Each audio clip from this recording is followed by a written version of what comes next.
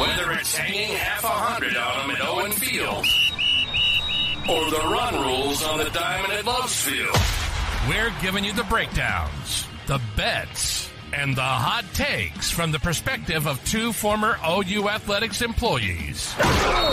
You're listening to the Mainline Podcast with Tyler Burton and Adam Jaquez. Let's go! Let's go! Go! Let's go. It's the Mainline Podcast. He's Tyler Burton. I'm Adam Jaquez. We're talking offensive depth chart tonight. We're getting ready for spring practice, so we're going to take a look ahead, try to predict what that spring depth chart might look like on the offensive side of the ball this week.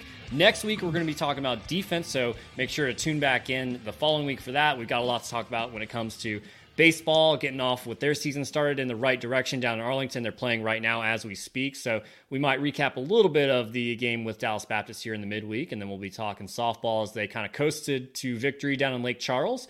And then we'll wrap things up with March Madness or potentially March Sadness. We'll see where that conversation goes. Tyler, how are you doing this evening? I'm good, Adam. I turned 30 last weekend, so spent the weekend celebrating some birthday festivities. Actually went up to Boulder, had a nice dinner with the fiance and her family. Ran into Phil Lodeholt, as a matter of fact. Gave him a boomer sooner. That was good to see him, and had a chance to go watch the Colorado Avalanche play yesterday. So fiance surprised me with some tickets, and it was a good weekend, man. Obviously, super excited. A lot of things going on right now in the world of OU athletics. It's the busiest time of year with the all the different athletic programs that are part of the University of Oklahoma. Spring football is about to get underway here in just a couple more weeks. It's a good time, man. I'm excited for what we've got to talk about tonight. How are things with you, man? Nice hat. Nice hat. Yes, thank you for noticing. I was at the Sooner Sit Down put on by Red Dirt Media. We are a Red Dirt Media show. A lot of people watching or listening probably know Red Dirt Rambles from Nick Anderson and Caden Helms. They just added the Dial It Up podcast and show with Trevor Knight there. He had his first episode last week with a former Sooner, and he'll have some more former Sooners, maybe some current Sooners coming onto the show as well. So make sure you're checking that out here on the Red Dirt Media YouTube channel, or you can find the links if you're listening on the podcast later on. So a lot of shows coming together there, and we were all there in the same person or in the same place in person there at the Noun Hotel this past weekend. So we thank Red Dirt Media for giving us the opportunity to be there to sit with some players. It was kind of a cool experience. If you missed out, you really missed out. You need to be at the next one because it was pretty cool. It was intimate. There was only about 40 people there, and there was about 10 OU football players. So at every table, there was players sitting there eating dinner with you. You were able to have conversations one-on-one with them. I spent some time talking to Jalil Farouk about college football in the state of Maryland, what that's like growing up. We got to learn about his 11 uncles that he grew up with. And then you heard some panel interviews with several of the players there. So we got some perspective. I thought Jaden Gibson threw out a great nugget there about how he was going to play in the SEC no matter what. And that's kind of a cool perspective. It's one thing to hear it from secondhand from recruiting experts on sites and things like that. It's different to hear it from the mouth of the player while you're in the same room and kind of hearing that perspective and the urgency, the tone of voice, the body language behind just a simple sentence like that. So it was really cool. It was a special event. There's going to be more from Red Dirt Media. So make sure you're staying tuned to those types of events because it's a unique, special way to get access to the players and contribute to NIL causes at the same time. So you get a lot of value out of what you're able to get when you make a contribution to something like that. So it was a really special event, and Red Dirt Media did it first class. It was awesome. Yeah, first class. That's the first thing that comes to mind when you think about Red Dirt Media and the different production stuff that they've got going on, the content that's continuously being put out, from our show, Trevor Knight, joining the family as well, what Caden and Nick are doing and continuing to grow that podcast as well. It's been a hell of a lot of fun, and it's can't wait to see what this, 2024, how this is going to unfold moving forward. Adam, I thought that one of the biggest takeaways, obviously I didn't have a chance to be there in person. You kind of got the royal treatment, first class. Dining in a sense and a phenomenal experience. One of the things that really stood out to me from some of the conversations that having with you and some of the content that got put out, it definitely feels like this is an offense that Oklahoma fans should be very, very excited about, especially fans that are a huge proponent of throwing the football down the field. I know that Nick Anderson, Jaden Gibson, Jalil was very excited about the direction that this offense is going with Seth Luttrell, Joe John Finley calling plays, and the gunslinger Jackson Arnold under center as well. It's going to be a lot of fun watching this offense unfold as we move into the 2024 season. Well, let's dive right into the offensive depth chart. So we put together a little prediction here. There's probably some names that are a little bit wrong as things shake out, but this is kind of our best guess as far as where the offensive depth chart stands as it is today, February 20th. We're probably a couple weeks out from the first spring practice, and we think things will shake out, throughout practice, and we'll see maybe even some different lineups once the spring game comes around. So let's kind of dive into this position group by position group. We'll start here at the top for those watching on YouTube. You'll be able to see this. For those maybe listening on the podcast later, we'll link to this particular graphic so you guys can see that. But let's start with the wide receiver group here. 3 wide receivers that we've got on the depth chart here: Nick Anderson, Andrel Anthony, Deion Burks as your starters here. Tyler, pretty interesting because right off the bat here, a starter from last year, Jalil Farooq, is actually listed as a backup there behind Andrel Anthony. Do you think that's what's going to happen at the end of the day there? I think a lot of it has to do, obviously, with the health of Andrel Anthony tearing his ACL in the Texas game. That was the first weekend of October. So in terms of recovery, rehab, getting physically fit to be able to go, for the 2024 season, he's not going to be available for spring practice whatsoever. So ultimately, we do hope that he's ready for kickoff, come the month of September. But I don't think that it has as much to say about Jalil. He's a fantastic football player, and I think that he's going to bounce back and have a fantastic final season in Crimson and Cream. I just think it has more to do so with the overall talent and the depth that we've got at the wide receiver room. You got to give a huge credit to Emmett Jones. If anybody, all of our familiar listeners, frequent listeners that have joined this podcast, for each of the last couple of seasons, where we were very down. Basically with the outlook and, kind of forecasting this wide receiver room going into this past season. And, lo and behold, a couple of recruiting classes, Emmett Jones developing these guys. He's turned Oklahoma into what I think has an opportunity, this receiving core, a chance to be a top 3, maybe in top 5 wide receiving core in all of college football this upcoming season. When you look at Nick Anderson, early All-American candidate, there's going to be a lot of preseason accolades about what Nick's going to be able to do going into this upcoming season. You've got some really solid depth behind him with Jaden Gibson, Zion Kearney, part of the 2024 class. I think that a lot of people are very excited, us included, about what this guy's going to be able to do. Probably the closest thing to CeeDee Lamb that we've seen since CeeDee graduated from Oklahoma. And then you just kind of move down the list. Obviously, Andrel Anthony, Jalil Farooq, 2 guys. We know what we've got at Oklahoma with those 2 guys. Obviously, if Andrel can come back and be healthy, and what he was Oklahoma's best wide receiver a year ago up until that injury in the Cotton Bowl, Jalil's going to bounce back. You've got Jaquez Pettaway going into his sophomore season. You got to figure that he's going to take another step, one more year in the system. Deion Burks, I know he wasn't on one of the graphics that got put out, in terms of top 10 wide receivers in the transfer portal.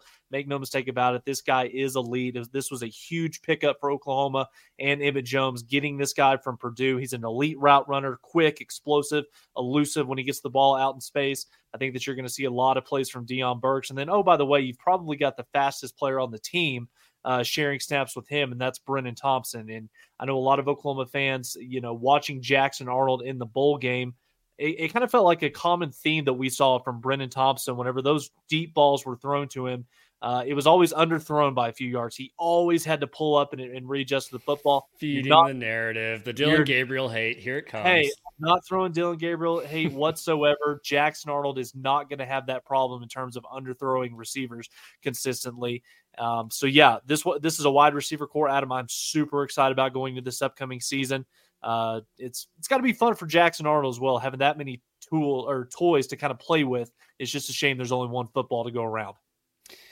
I think absolutely loaded is just a great way to describe this wide receiver room right now. And you look at, that projected depth chart there. We only went back two positions there, but no young guys there. No, everybody's in their 3rd year or more of college. No Jaquez Pettaway, no Zion Kearney, no Zion Raggins, not even Gavin Freeman. I know he's entering his 3rd year as a former walk-on there, but really it's all guys with a ton of experience that have produced at a high level. And a guy like Jalil Farooq there, he's a guy that, we put him second behind Andrel Anthony. It's kind of unclear, what type of role he plays. And we know he's a stud. We know he's got the capability to do a lot of things. He's a dynamic type of receiver. He's built a little differently than most of the other guys there. He's not going to be maybe the fastest guy, but man, he's got just a different build. It's just different dynamic there. So there's a lot of weapons, a lot of ways that you can play around with these guys. And you mentioned it, a year ago this time, we were like, man, I don't know what's going to happen in the wide receiver room. A lot of unproven aspects there. And I'll throw up the chat there from the live chat there. Gibson going to take another step. I agree. I mean, that dude really came on late in the end of the year, had 5 touchdowns on the season. That's, I mean, for the amount of catches he's had, that's nothing to sneeze at there. That's a guy that's finding a way to get in the end zone on limited opportunities. And he's doing it, as a guy that's 6'5", you don't often think of that as a deep threat, but that's what he is. I mean, he's incredible. Yeah. Pretty solid touchdown to catch ratio for Mr. Jaden Gibson. Fantastic season a year ago. And, Adam, I think that if there is one question mark going into this upcoming season about the wide receiver room, it's got to be, how do you replace the production of Drake Stoops? I'm not sure that many people would have said that going into last season, but ultimately when you're replacing statistically the best wide receiver in the Big 12, double-digit touchdown catches, how are you going to go about replacing that level of production that's left behind from Drake Stoops' departure to the program? Going to be playing on Sundays, hopefully. And I think that that's going to be one of the things where it's not just simply going to be a plug and play type of thing with this offensive system, but one of the good things that Oklahoma does have going for them is you've got a couple of guys that maybe are not quite as sure-handed as Drake Stoops was, but you've got a couple of guys like a Dion Burks or Jaquez Petaway, or maybe even a guy like Jalil Farouk, who, now that there is a little bit of a spot that's opened up on the interior, maybe that's a position that fits Jalil Farouk's skill set a little bit better. So again, Oklahoma's going to have to figure out a way to replace 12's production, but make no mistake about it, they've got the guys collectively. I think that you could realistically say that Oklahoma is about 6 to 7 wide receivers deep in that room. It's going to be a lot of fun watching them air it out. We went to Twitter earlier today and we said, what position battle on the offense are you most interested in? Everyone just kind of grouped in offensive line there together, because there's a position battle at every single position here. Before we jump into this, I had to look at this and go, okay, like your left tackle is your insurance, and right next to your left tackle is your right guard, your left guard rather, who's usually a little quicker. They're able to get out and get things done pretty quickly there on the edge. You want a great pulling guard there. That reminded me of our sponsor, 29th Street Tag Agency. I fooled you there. You didn't think that was coming. 29th Street Tag Agency, they're located in South Oklahoma City. They're there for all your tag, your license, your plate needs, anything like that, and they've got insurance right next door. So you can do it all in one stop. They're linked in our description, both here on YouTube and on the podcast. So you can book your appointments really easily. I know I love doing that, knocking that out at lunch, having an appointment on the schedule. So it makes it super easy. They do a great job. So we appreciate them sponsoring the show. And I thought they were perfect, because your left tackle is your insurance. That's kind of gone back to the left side of the line now that we've got a right-handed quarterback back under center there. So your left tackle, you're projecting Jacob Sexton. Your left guard, Garion Hatchett, the transfer out of Washington. Your center, this is interesting, Josh Bates over Troy Everett is what we've predicted here. Right guard, Fabichi Nwewu, the transfer out of North Texas, former, I think, second-team freshman All-American or first-team freshman All-American by The Athletic. And then at right tackle, Spencer Brown. Kind of seems like what we're expecting here, but, I mean, are there any battles maybe that you're looking at closer, or maybe that you're saying, hey, I'm maybe the most unsure about right guard or left guard or a certain position here that maybe is more up in the air than others? Well, I think that, as we sit here right now, I think that we can probably realistically say that Jacob Sexton is probably the only one that we know definitively is going to be at one of those two tackle positions. Obviously, you would expect Spencer Brown, the transfer from Michigan State. He's going to be filling the other role on the opposite side of Jake. Garion Hatchett, former, part of the Joe Moore Award-winning offensive line at Washington. He's going to factor in as well. But I think realistically, Adam, when you look at this offensive line 1 through 5, there's going to be a position battle at every single one of these spots that Bill Beanbo is going to have to, try out and decipher and put together a really solid lineup, come week 1, because unlike Bill has been afforded the luxury of being able to do each of the last, 10 years or so, you cannot wait 4 to 5 weeks for your offensive line to figure out who those top 5 or maybe even that 6-man rotation is going to be. Because when you look at the level of competition that Oklahoma is going to be facing, you look at the SEC, you've got to be able to use this entire offseason to figure out who your best 5 to 6 are. And then that way you can use those first couple of weeks of the season to really iron things out offensively. We know that Garion Hatchett's going to be part of the fold. We know Jacob Sexton's going to be part of the fold. But really, for me, it's okay. Even though these are two guys that you can go ahead and pencil in as being part of that first 5, where do you slot them in terms of the guard position, in terms of tackle, what side of the line are they going to be playing on? And, Adam, this is the biggest question mark on this football team going into this upcoming season. You're replacing all 5 starters on the offensive line. 4 are going to the NFL. The other is sitting in Columbia, Missouri right now, thanks to some tampering and a huge payday. He's living life extremely well. But this room looks completely different than it did during the bowl game, and it looks a hell of a lot different than it did just 2 months ago. So this unit, I believe, is the biggest difference, Adam. And we can touch on this as we continue to go on throughout the course of the offseason. We start to get some practice report updates.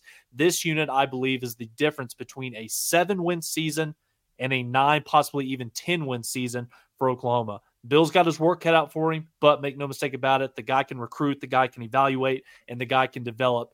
Bill will figure it out. I'd love to hear what people that are listening live or maybe even later on are thinking about as far as the one position along that offensive line that needs to have the most success probably this spring to set up for a great fall.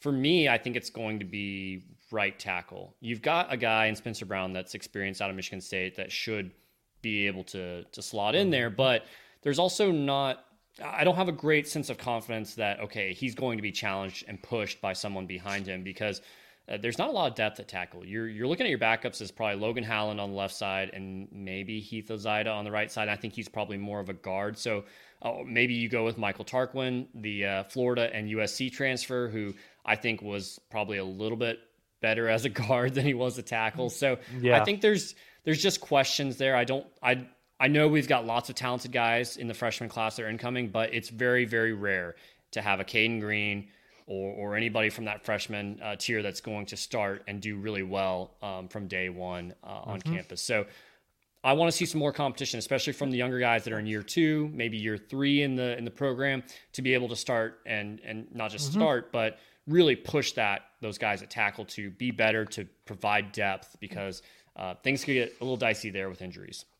Well, and even though that there's a lot of unproven commodities that are part of this offensive line, just simply because they haven't played together, or you've got a guy that's, maybe going into his second season, like a Josh Bates or, Jacob Sexton, who this is going to be his first full year as, firmly being cemented as a starter at one of the tackle positions. I don't think that enough attention or enough credit is being given to the pickup of Michael Tarquin, obviously the guy that's spent some time playing on the offensive line down in Gainesville and then out at Southern Cal. He's a guy that I don't think he's going to be a starter, especially day one, but he's a good, solid depth piece that's played a lot of football, veteran. He's seen it all. He's played in a ton of big games.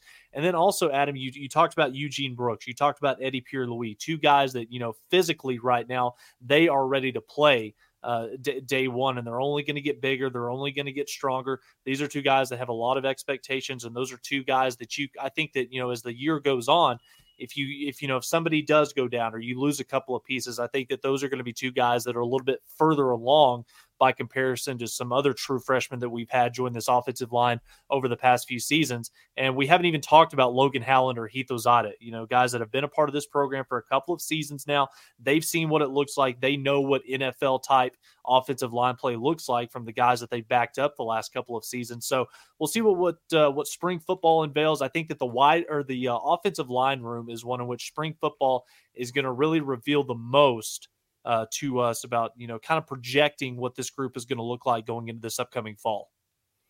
At the tight end position, we're projecting Jake Roberts as the first overall there and Davin Mitchell there at second. But there's a lot of guys in this room, and I think there's probably going to be – this is going to be a competition that goes late into fall to kind of develop, okay, who's your 1, 2 guys that you're really counting on.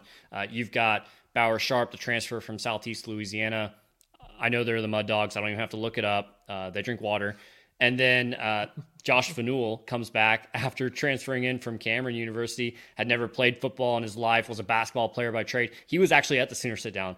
This is going to make me sound like a really old man. He's a very nice young man. He actually went out of his way, came over, shook my hand, introduced himself to me. I was just trying to sit in the shadows and be in the background and let other people kind of interact with the players. And he specifically sought me out and said hi. That was kind of cool. But so you got a lot of different guys in that tight end room that are competing here for some playing time. And really Jake Roberts is the one that has the most experience. And I'm sure OU will probably want to play him a lot, considering that his younger brother is Nate Roberts down the road to Washington, one of the top tight ends in the 2025 class. So would love to show off, hey, here's what you could do. Here's what your brother is doing on campus in Norman.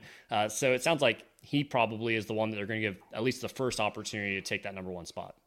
Yeah, I don't want to sound too critical or too Debbie Downer, but Adam, this far and away has been Oklahoma's worst position group on offense since Braden Willis graduated and left 2 years ago. Now, Seth Luttrell and Joe John Finley, they have got to figure out a way to get more out of this position group on offense, especially in the passing game. And, I know Austin Stogner, great kid, did some really, really good things for this football team over the past few seasons.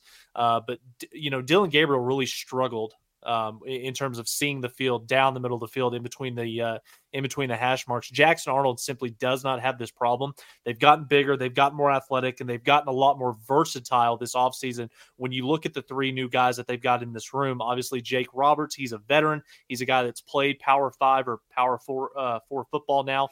He's a guy that's a little bit bigger stature, probably going to be a guy that you don't really split out wide too often. He's probably going to be a hands in the dirt on the line of scrimmage a little bit more. Devon Mitchell, 5-star, one of the best tight end recruits in the country, whether it's 2024 or 2025 where he reclassified from. Devon Mitchell's going to have an opportunity to really make some plays from the tight end position that we haven't seen since Mark Andrews or Jermaine Gresham, Grant Calcaterra, throw his name in there as well.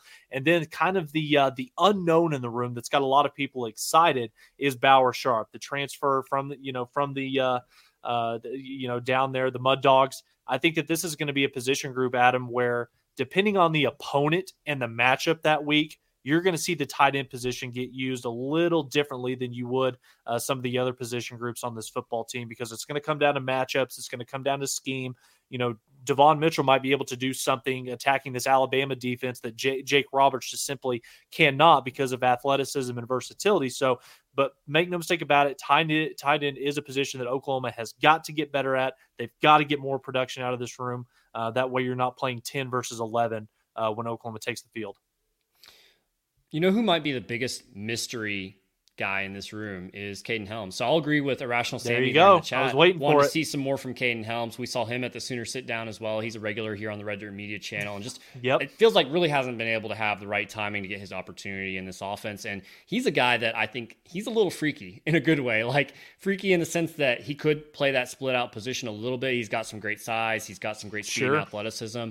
I think could be a true weapon in the receiving game, but just have to be right, healthy at the right time in the right place. And I think he's got, 2 years of college experience at this point. Like, that's going to give him a big leg up over even a guy like Bauer Sharp, who has been in college, but at a different level. It's different when you're at OU. So Caden Helms is a guy that I want to see what he's able to do, especially this spring and hopefully into fall practice. But this is a room that I could see definitely shaking up quite a bit as things go on, because there's a lot of unknowns there. I think there's a lot of depth, and I think you like where the health is, because Austin Stogner, he had that, those injuries when he was at OU the first time around and never really seemed to truly recover from that. So looking to see some good health there. Let's move on to our next position. Obviously a quarterback here, maybe a little bit easier to predict with Jackson Arnold being the surefire number one. I don't think that Casey Thompson or Michael Hawkins are probably going to pass him up. We're going to put Casey Thompson at that number 2 position there behind Jackson Arnold. And then I would assume probably have maybe a position there at number 3 between Michael Hawkins and Brendan Zurbrugg. They're the 2 freshmen. But this is still an interesting battle nonetheless, because you want to see Jackson Arnold get pushed. You want to see him develop and improve. And then you also kind of want to know, like, what is Casey Thompson? A guy that has gone through some injuries. Like, what type of player is he? Is he kind of the emergency, like, go in for a few plays here and there? Or is he the type of guy that you can go, okay, Jackson Arnold maybe is hurt for 2 or 3 games. We're ready to roll with Casey Thompson. I think there's some interesting things that we'll learn over the course of the spring here. Yeah, make no mistake about it. And again, I know that what Oklahoma fans are, quarterback position is always going to be the focal point for OU football. When you talk about the legacy, the tradition, the elite level type of quarterback play that we've been, simply spoiled, especially, over the last 20 to 25 years. I think that Jackson Arnold is the next guy to, really, kind of take the baton and run with it. And I know that a lot of Oklahoma fans maybe don't give Dillon Gabriel the credit that he's due. I mean, this is obviously, an offense a year ago that was the number 3 total offense in the country, the number 4 scoring offense in the country. This offense was able to put up points time and time again all season long, just sometimes not when it mattered. But there is a reason, Adam, why Dillon Gabriel is sitting in Eugene right now. And that's not a shot at Dylan. That has absolutely no bearing on his abilities as a college quarterback. He's a top 5 to 10 quarterback in college football. But when you look at the upside, when you look at the projection, you look at what Oklahoma had sitting behind him in Jackson Arnold, I don't think that there's another player on this roster that the next 6.5 months are more important for than Jackson. He's got the talent. He's got the arm talent. He can make every throw on the field. But you're going into a season where you've got a new offensive coordinator or, 2 new co-offensive coordinators, a brand new scheme. And I think that a lot of attention has gone into, okay, well, how does Jackson go from the Jeff Lebby offense to the Seth Luttrell offense? What many people really don't know, what Jackson Arnold ran in high school at Denton Guyer is very, very similar to what Seth Luttrell likes to do schematically on offense. It's a system. For a quarterback, it is a dream system to be in. And I think that Jackson Arnold, first fall offseason as the guy, he's going to get all the reps. The offensive scheme is going to be designed off of Jackson's skill set. And the thing you talked about, Casey Thompson, Adam, you made a really good point. I'm not sure that Casey Thompson's biggest asset, Obviously, you don't want to have to see Casey Thompson on the field this year, but make no mistake about it, if he does find his way on there, he's been in enough big games. He knows what it takes to win at this level. But I think that Casey's biggest role and his biggest contribution this year is going to be in the role of a mentor and a leader for both Jackson, but also for Michael Hawkins as well. This is a guy that he's been in those big games. He's been in those rooms. He's been in every type of situation that could ever be thrown. Almost every quarterback room across the country. Absolutely. He's been all over the place. But, yeah, I think that Casey's ability to mentor both of these guys, both, keeping Jackson, engaged, keeping him level-headed over the course of the season, but also mentoring Michael to be able to get him ready to be able to take the baton and run with it once Jackson Arnold's time in Oklahoma is over. But again, I'm excited to see what Michael Hawkins is going to bring to the table. When you look at his skill set, the athleticism, what he can do outside the pocket, quarterback's going to be a very fun position to watch this upcoming spring, and can't wait to watch 10 sling it this upcoming fall. Is he changing the number 11? I think that's the case, right? I think that's the case. Okay. Look pretty good. Yeah. We got almost every response on Twitter that we asked earlier what position battle they were most looking forward to. We got one that said quarterback. And so I asked, it was from Switzer Boys. I said, why specifically quarterback are you most interested in that? And they said, hey, they want to see how close number 2 is behind Jackson Arnold. I think that could tell you a lot. Hopefully it's because Jackson Arnold looks so good that there's a big gap there and not that, okay, he's looking kind of average and it's kind of all grouped together. But also kind of taking the parallels of like Spencer Rattler and how during the 2019 season when Jalen Hurts was here, we heard great things about Spencer Rattler. He came in at the end of games when there were blowouts and he looked really great because he has great arm talent. He absolutely does. He's probably going to get drafted in the 3rd or 4th round. Then we saw in 2020, like there was some up and down. And then 2021, it's like, man, you almost regressed a little bit, even though you still had great arm talent. It's just kind of a mental aspect there. So Jackson Arnold has a lot to prove. And like now's the time to go out and do that and show that separation in the spring, even against a veteran like Casey Thompson. So I think there's a lot of intrigue and interest there. And like you mentioned with Michael Hawkins and even Brendan Zerberg too, like, okay, what type of guy do we have in one of these guys? Is it someone like Nick Evers that we're scared to put on the field in their freshman year? Or is it someone that you go, okay, if Jackson Arnold's out for a little while, we've got Casey Thompson, who's a vet, and we've got an elite, talent in one of these freshmen that we know they can come in and at least not just, totally drop the ball in every play and ruin maybe a potential win against someone like a South Carolina or an Auburn if you have to, for example. So I think there's a lot of interesting things going on there, even though the depth chart, we kind of know what it is. It's Jackson Arnold and probably Casey Thompson. That's probably what it's going to be. So that leaves us with our final position group on the depth chart for offense, running back. Gavin Sawchuk, I think that's a pretty easy one there. We put Javonte Barnes as the number 2 here on the depth chart, which means guys like Taylor Tatum or maybe anybody else behind that. But that's certainly probably up for debate, that number 2 role, because Javonte Barnes had kind of a weird year. We're still not really sure what happened there. So how do you see that playing out? Yeah, a lot of change in DeMarco's room going into 2024. Obviously, you lose Tawee Walker in the portal to Wisconsin. Marcus Major is now up there at Minnesota. Gavin Sawchuk, he's a clear-cut front-runner to be running back one at the University of Oklahoma. Finished last season with 5 straight 100-yard games. I would like to see him, Adam, put on about 10 to 15 more pounds of muscle before the month of September. He was listed at about 195 to 200 pounds. You got to beef that frame up just a little bit playing in this league against some of these SEC defenses. I think he's clear-cut running back number 1. Javonte Barnes, I went ahead and put him in there at number 2. In 2022, Adam, he showed some real flashes about what he could be when he's fully healthy. 2023 was a little bit different story. It was a disappointment just because he couldn't stay healthy. Kind of felt like there were some nagging injuries that plagued him all season long. What does he do in 2024 to bounce back? That's going to, a lot remains to be seen about Javonte Barnes. And then really running back number 3, or really if you kind of want to, factor in some of these guys into that second running back part of the rotation, a guy like Caleb Hicks, who, many people, if you listen to Gabe and Teddy, who had an opportunity to go out there to some of those practices last season and kind of get a look behind the curtain at some of these younger guys, Caleb Hicks's name came up time and time again as being really, really impressive. Could be a nice, steady force at the running back position for Oklahoma. Sam Franklin, the transfer that, DeMarco Murray brought in, there was a handful of guys that Oklahoma could have potentially gotten at the running back position. Sam Franklin was the one that ultimately DeMarco Murray settled on and brought him to Norman. Xavier Robinson, the true freshman out of Carl Albert, guy that's probably the most physically developed running back, which is kind of crazy to say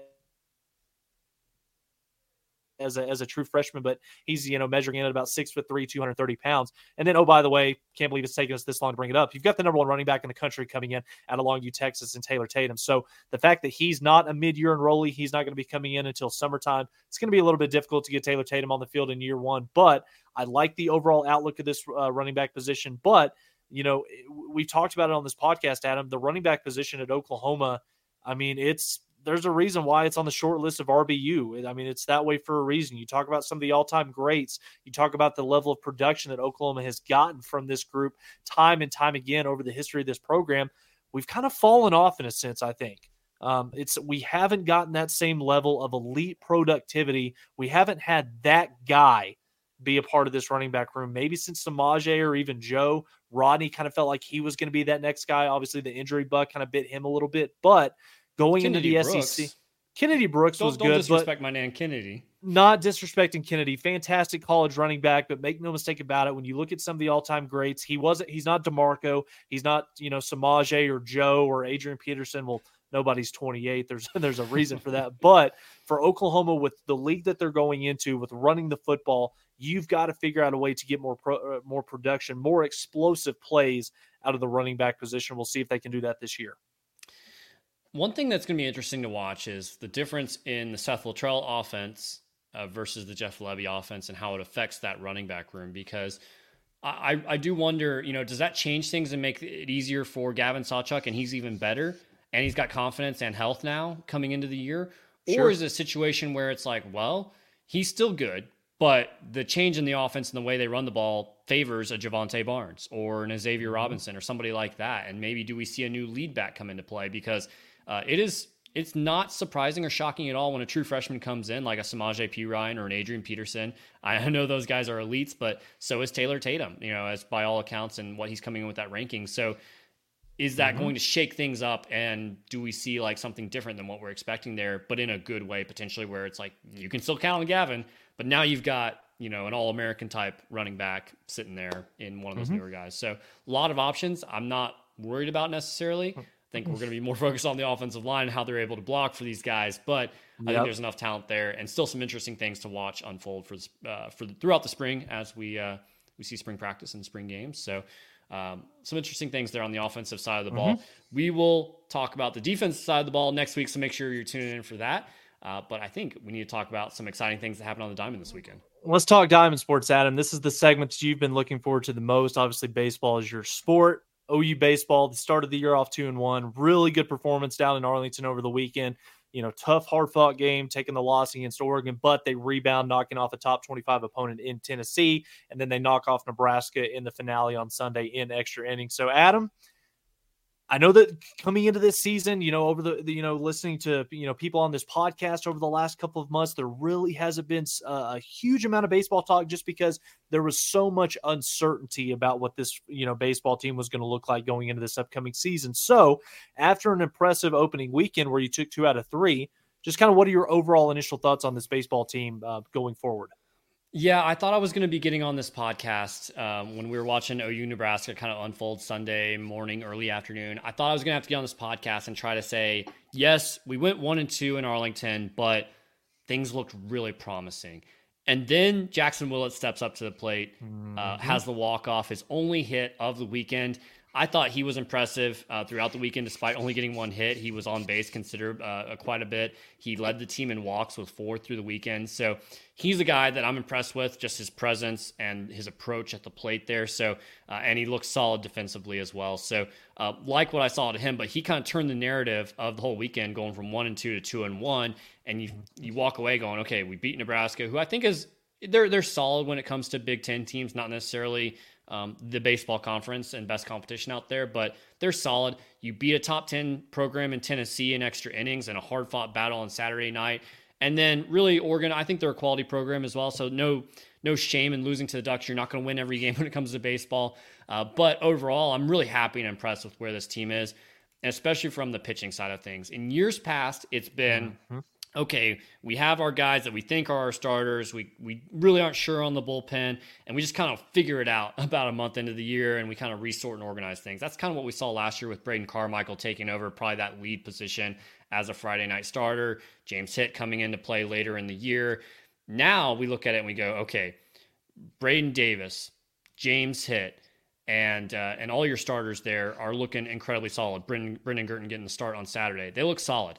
It looks at this point, it's early, a lot of things can change, of course, but it looks like, okay, you've got 3 dependable starters there. You don't have to toy around with that too much. If somebody else comes on and takes over a starting position, you look at that and you go, great, someone else was just so much better than Braden Davis or Brendan Girton or somebody that they overtook that role as a starter. Awesome. They were great. They struck out 7, 9, and 10 batters respectively throughout the weekend.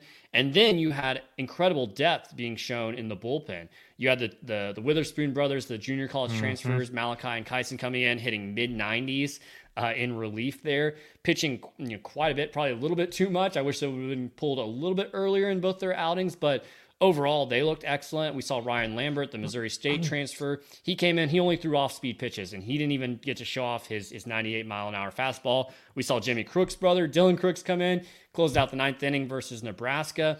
So we just saw a lot of depth in that pitching room, or I guess bullpen, I guess you would say in baseball.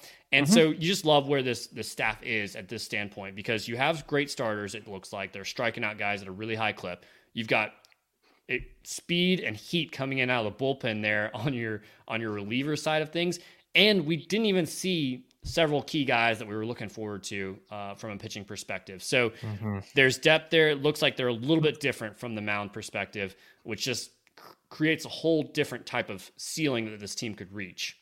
Adam, if you're Skip Johnson and you're getting on the bus Sunday afternoon after finishing the weekend 2-1 with the top 25 win over Tennessee, you knock off Nebraska in extra innings. If you're Skip Johnson getting on the bus going back to Norman on Sunday, what's maybe a guy that you were, I don't want to necessarily say surprised, but if you're Skip Johnson, who's a guy that really showed up that you thought, okay, this is what we expected from this guy, or this is the type of performance that we saw from this player? What's got Skip Johnson feeling excited about his ball club, after the first weekend of the season? Last year, John Spikerman was kind of slow to get started from the plate there in his hitting. I think for most of the year, he was below 200, which was really surprising. He started off with a bang in Arlington. He was excellent. So it looks like he's kind of picked up where he left off last season, where he was just on that upward trajectory throughout the season. And then Easton Carmichael, he hit .538 at the plate, led the team in hits there in Arlington, was excellent, had a pair of doubles. I think as we record, a lot of people know what happens with the Dallas Baptist result. That game is ongoing as we record. Struck out twice already, but I think you like where he's picked up his game and being a power hitter from that catcher position. He's DHing tonight, and that's going to be something that's kind of interesting to watch as we go forward is, can he maintain that defensive position at catcher? Because that opens up some possibilities for you. Anthony McKenzie was out this weekend with injury. You likely will see him go to first base. That'll help with the offense, even though Raka Garza Gongora, best name on the team. He was had a good showing in Arlington, but Anthony McKenzie is an upgrade there at first base, both defensively and at the plate. So if Carmichael can kind of stay behind the plate defensively, which he struggled with a little bit, especially in game 1 against Oregon and game 3 against Nebraska, that helps this team tremendously, because then from the DH position, you can go with Rocco. You can go with, some other guys that maybe we haven't seen enough of yet that we want to see more from, and maybe be able to develop even more power in this lineup. Because if Carmichael is your DH, I think that limits this team offensively of what they're able to do. So that's going to be some areas to watch and maybe some areas to improvement. Obviously, Oklahoma is about halfway through the midweek game against Dallas Baptist right now, up there in Dallas, down I-35. Adam, a big series this upcoming weekend. It's essentially, this is your home opener. You've got Wright State coming to town, game on Friday afternoon at 4 o'clock. Got a doubleheader on Saturday, big game on Sunday. Talk to the fan base here. This is a huge opportunity for Oklahoma to get off on a strong start. You had a fantastic opening weekend, and now you're coming back home against Wright State, and what's going to be a fantastic opening weekend of baseball out at the Dale. I'm not going to have to get on my soapbox, because I think OU fan base was excellent this weekend. I think people were tuning in, they were watching the games, they were listening to the games, even though they were on Flow Baseball, which is a really hard channel for a lot of people to get a hold of. People don't want to do it. I think there's a lot of people that carried over from softball and tuned into baseball, and there's a lot to be excited about. Even when you have Flow Softball, it's still a tough watch. Yeah. So the social media presence that I just saw from people tweeting about it, the amount of likes that we got on our tweets, it was excellent. Our viewership's dropped a little bit since we stopped talking about football here on the live show, but those people aren't here. The people have stuck around. Still pretty good numbers here. So we'll take that. I think the fan base is getting behind this program. I think you're starting to see, we talked about this last year a lot, Skip Johnson kind of up and down, good year, bad year, good year, bad year. We had Omaha. We still went to the postseason last year. And this year, I think there's high potential for something really good to happen this postseason. So I think the fan base is finally picking up on that a little bit, which is awesome. We're going to have great weather this weekend. Down in Norman, it should be 60s and 70s all weekend. And Wright State, don't let the name fool you. They're a team that has played in the postseason regularly as recently. And so they're a team that OU will definitely be stretched to compete with. It won't be blowouts or anything like that. We'll probably see OU drop a game to Wright State. That's how baseball goes. But it's an opportunity to build the RPI, just like we're doing down in Dallas Baptist this evening. And, you're going to lose some of those midweek games. Wake Forest, number 1 team in the country, lost earlier today to UNC Greensboro. Things like that happen in the midweek. It's baseball. We got to ride the roller coaster a little bit, but we're going to be up high a lot more than we are going to be down low as far as what we've seen from this baseball team so far. So a lot to be excited about. I'm pumped that we can put them second in our lineup after football. Normally we used to hide them at the end of the show when maybe only a few people were listening in at that point. Yep. But, baseball's got me pumped. They've earned it. Huge opportunity for Skip's Bunch this weekend. Again, come out, pack the Dale. This is an opportunity to check out this baseball team. A lot of exciting young faces, a lot of good, solid baseball players. Chance for Oklahoma to continue riding the momentum that they've started out the season with before they go out to Vegas to take on Pitt, Cal, and Ohio State. Get out, support this baseball team. It's going to be a hell of a lot of fun. Another team that's having a hell of a lot of fun to start the season, Adam, Patty Gasso's Bunch. They just, no big deal. Just keep on winning. Kind of a snoozer of a weekend, honestly, down in Lake Charles. They pretty much run ruled everybody. There wasn't, there was resistance. I don't think it was the cleanest softball that OU could have played. But even then, they can kind of turn the switch on and start dominating teams. So I think you're starting to see some of the pitching develop. I'd still like to know who our number 3 option is from the pitching, whether it's a starter or even out of the bullpen potentially, because you like what Kelly Maxwell's shown so far. Nicole May, we know she's solid. She's excellent. She doesn't get enough props for what she's able to do. But overall, I think the team they're slowly progressing. They've got a lot of time here. They're going to play some more postseason worthy teams and programs in Loyola Marymount, San Diego State this upcoming weekend in the Mary Nutter. But for the most part, they're avoiding those top 10 types of programs that we saw all over the schedule last year. So there's some time to continue to rev the engine, continue to build out here, continue to see what someone like Ella Parker is able to do, someone that got her first career home run this weekend, someone that I was impressed with even in her first weekend down in Mexico. So I think there's there's obviously a lot of talent, a lot of seniors, a lot of upperclassmen on this team, but there's certainly room for someone like Ella Parker to come in and carve out her role on this team and to make a big impact this year and to get us really excited about someone who might lead the team the following season when we lose so many players. So, yeah, that's kind of just my general thoughts is like they're revving the engine. It's not full speed yet, but despite that, they're still amazing. Still finding their footing, still figuring out what kind of softball team this is going to be. Patty always uses the first, 4 to 6 weeks of the season to really kind of, take a look at everybody that she's got on their roster, putting some players that, maybe you wouldn't necessarily think would be in these type of positions, but she strategically puts some of these girls in certain situations, whether it's in the circle, whether it's a pinch hitter, at a timeless situation during the game where she likes to really evaluate and see what she's got, from top to bottom on this roster. You mentioned kind of a snooze fest weekend. Yeah, a little bit. Anytime that you go 5-0 over the weekend, 3 of those wins by run rule, you outscore your opponents 36-1. I think Oklahoma gave up 1 run on Friday night, then they didn't give up another run the remaining 4 games of the weekend. So you've got 5 more games coming up this upcoming weekend at the Mary Nutter Classic out there in California. Doubleheader on Friday, 1 on Saturday, doubleheader again on Sunday. They start out Friday, Adam, against a top 25 team in Mississippi State. That should be Oklahoma's toughest test of the weekend, and really, I'm honestly not sure how difficult that will be. This Oklahoma team is that good. 63 wins in a row. Is that what we're at now? I think so. And you know what's crazy about it is now that we get further and further away from that, you realize that they went through the entire postseason last year and didn't lose. And that's just insane to think about. And I know everyone probably wants to talk about like, will they hit 75? Will they hit 100? And I'm like, who cares? Like, it's just insane what they're doing right now. They could get to 74 by the time the conference play opens up. And I know that for all you softball fanatics out there, everybody that's been paying attention to what's going on across the country in softball, Texas is damn good. Oklahoma State is still the same Oklahoma State team that we've seen time and time again up in Stillwater. Minus one pitcher. Boy, does she look good in a different uniform a little bit further south down I-35. It's amazing what a change of scenery and actual preparation looks like once you actually get a part of a really good coaching staff. But no, I mean, all joking aside, this has been a hell of a lot of fun to watch these first 9 games of the season. This team is stacked from top to bottom. It's going to be a fun regular season to watch how this team continues to build and do what Patty Gasso's teams do. They dominate over the course of the regular season, and then they peak at just the right time going into postseason play. And Adam, I know that a lot of people, OU softball, Jason Fairs kind of put a little bit of a sneak preview out there. Damn, that grass looks good out there.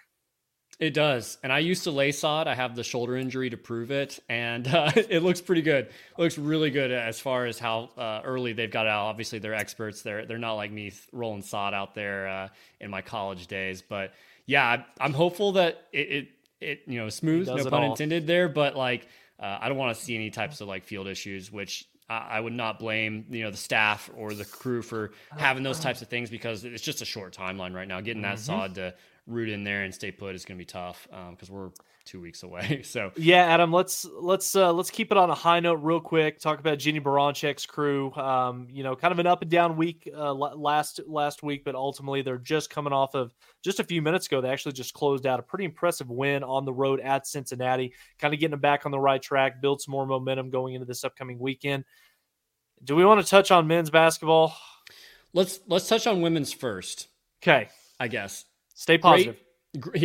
Great long road trip. I mean, you go out to West Virginia. I think that was the one I kind of circled, after you beat Baylor at home on pink night, a great win. Then you go on that long road trip to Morgantown.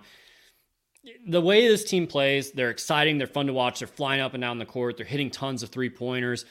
Yeah, they turn the ball over. It's kind of like you live and die by it, just like we talk about with baseball with the chaos there and the way they run the bases. You win some, you lose some there, and I think that kind of got OU in trouble a little bit in West Virginia there on Saturday. But despite the long road trip, you turn around today, you win at Cincinnati. I don't think that they came home in between those. It really wouldn't make sense to do that. So you like that they're able to go there and just say, hey, like let's kind of reset, take out the Bearcats team that's not very good, and put yourself in a position to continue to rise despite the loss to West Virginia. You beat Baylor last week. You're projected as a 6 seed right now. You're continuing to climb there, and you're getting to a point where we can start talking about could they get to a 4 seed where you're starting to host that first round in the Lloyd Noble Center, which I think could help this team tremendously because while there are some really good things about this team and the way they're constructed right now, unlike last year, you're not reliant on one or two players to carry the load for you.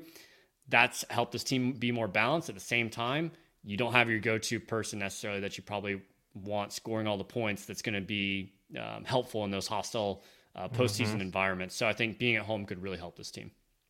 Yeah, absolutely. They're a hell of a lot of fun to watch, the way that they play, the way that they score the basketball. They're very versatile in the way that they're able to attack on the offensive end. It's a breath of fresh air watching women's basketball's half-court offense when you flip it over to the other side. So much more fun, so much more productive and efficient as well. And again, I know that it's Kansas, but God, is it frustrating watching OU try to score the basketball in the half-court offense when the men are playing. It's rough. It's not fun. Four made shots in the second half on Saturday. And again, I know it's Kansas. They're the Jayhawks for a reason, but anytime that you can only make 4 made baskets, one of which was in the final 90 seconds, was a bunny, I think, that Sam Godwin made. It's just tough to watch, man. It's brutal. And I know that there's a lot of mixed emotions out there. There's a lot of different takes right now on, the temperature and, trying to gauge the outlook on this basketball program, Porter Moser especially. I mean, we don't have to dive too far into this, but I mean, it's just not good. And I know that they're 18-9, but I don't know if they're getting to 20 wins, Adam. I don't think that it's just a given they're going to make the tournament. No, you play at OSU this Saturday. That's going to be a dogfight, absolutely playing in their place. You're going to then turn around and play at Iowa State, who I know we beat earlier in the year, but they're an animal in the Hilton Coliseum there. And then you finish out playing Houston at home, who might be the best team in the country, and then Cincinnati at home to finish out the year. You got to beat Cincinnati. You got to beat Oklahoma State. If you don't do that, then you're scrapping and clawing in the Big 12 tournament in Kansas City, and that's not a place that OU necessarily plays really well. Yeah. So I'm trying to think about, okay, let's just think about this season. Let's not try to look bigger picture around where OU basketball should be and things like that. So I just want to look at, okay, yeah, I guess it's an improvement over last year. Are they playing in a manner that I go, okay, we'll finish the year in a way that we go into 2024, 2025 season and go, yep, we're still in the right trajectory there. And I don't know. I have questions because I think best case scenario is we get to 20 wins, maybe 21. We go into the tournament. I know they're projected, I think, as an 8 seed right now. That's where this program has lived in the later years of Lon Kruger, and it's just not successful. You have a chance to maybe win one game, and then you're playing maybe one of the top 4 teams in the entire country to just get decimated there. And I don't know. They're not playing fun basketball. It's not interesting. It's not exciting, and it makes you wonder about okay, well, are we going to lose key pieces because Otega Owe is going to say, well, this isn't really all that interesting. Maybe my playing time went down throughout the year, or my success went down throughout the year. Why not go somewhere closer to home?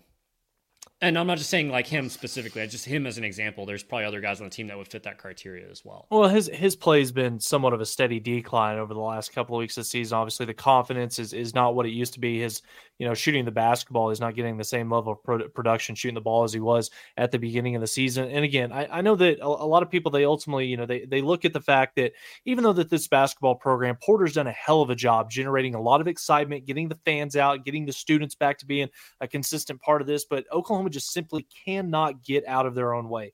You pack the LNC for Texas, you get blown out. You pack the LNC, you have a huge opportunity in the biggest game of the year each and every season on your home court to knock off Kansas, and then you just find a way to lose these games time and time again down the stretch. And I know that they haven't had Rivaldo Suarez in the lineup the last couple of games. Arguably, he's been your best player since they flipped the calendar to the month of February. John Hughley's been unable to go with a leg injury. So again, I don't want to just sit here and say that Porter Moser's team just continues to to fall apart. But this is kind of a pattern that we've seen from Oklahoma basketball, where they start the year off strong, and then once you get into the meat and potatoes of your schedule in the Big 12 Conference, I mean, the physicality and the brand of basketball, playing that tough of a schedule night in and night out, it takes its toll on you. And Oklahoma just consistently, year in and year out, finds a way to to decline in terms of their play. And I'm sorry, but this schedule is not getting easier when you look at the last 2 to 3 weeks of this season.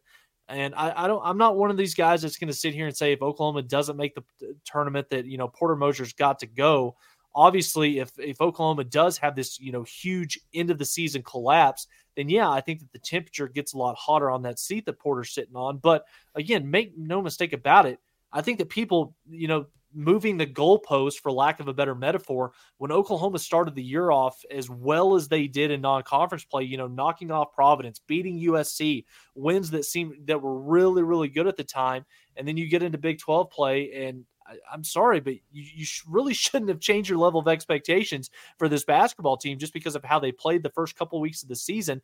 This is not a top 30 or top 40 basketball team. They're playing in the toughest conference by far. If you look at Joe Lunardi, they're going to have 9, possibly even 10 teams in the tournament this year. The Big 12 takes no prisoners, and I'm sorry, but this team continues to fall. And I just hope that they can figure out a way to win 1, maybe 2 of these final 6 games so that they can get into March Madness. Because make no mistake about it, once you get out of the Big 12 play, and Porter has talked about it in the media, once you see a different face than somebody in the Big 12, once you get into March Madness, then all bets are off. I'm not saying that this team's going to make it to a Sweet 16 or possibly an Elite 8, but I could see this team as as an 8 or 9 seed going out there and finding a way to make it to the second weekend in March. I don't know if I can agree with you on that, because this team, the challenge is they're beating most of the teams they should, like BYU, Cincy, the teams that are below them in the standings. The only exception there would probably be UCF losing on the road there, but they're also not really picking off any big wins ahead of them necessarily. Outside of Iowa State. And that was the first game of Big 12 play. It happened way back at the beginning of January. We didn't know it was necessarily as big of a win as it was probably at the time. And so we don't really have that moment of, hey, we can go back and grab onto, at least we beat, this top 15, top 10 team, and it was a big upset, and we didn't have any business beating them just because of what we knew about Iowa State at the time there. So there's nothing really to grasp onto to say like, hey, this team could compete at a really high level. Even if they are an 8 or 9 seed, they could go around and they could beat, top 4 team in the country in, Purdue in day 2 of the tournament. Like, you just don't have any of that type of hope going on with the program right now. So it's kind of a bummer. I know we're kind of running up on time here, and we could probably go on and on with the negativity around men's basketball, but hopefully they can go out in Stillwater, get a win over the Cowboys in a lot more convincing fashion than they were able to do in Norman, and kind of build that momentum of let's play our best basketball here at the end of the year, despite what happened against Kansas this past week, and really start turning things around. Absolutely, Adam. Let's get out of here. Fantastic episode. Obviously, we're gonna be back next weekend, same time, same day, talking OU defensive depth charts. Probably not going to be as in flux or up in the air as what we're seeing from offense over the course of this spring, but make no mistake about it, it's going to be a hell of a lot of fun to talk about this team and watch them as the season gets closer and closer. Absolutely. Thanks, everyone, for watching this evening or listening on the podcast later on. We'll see you next week.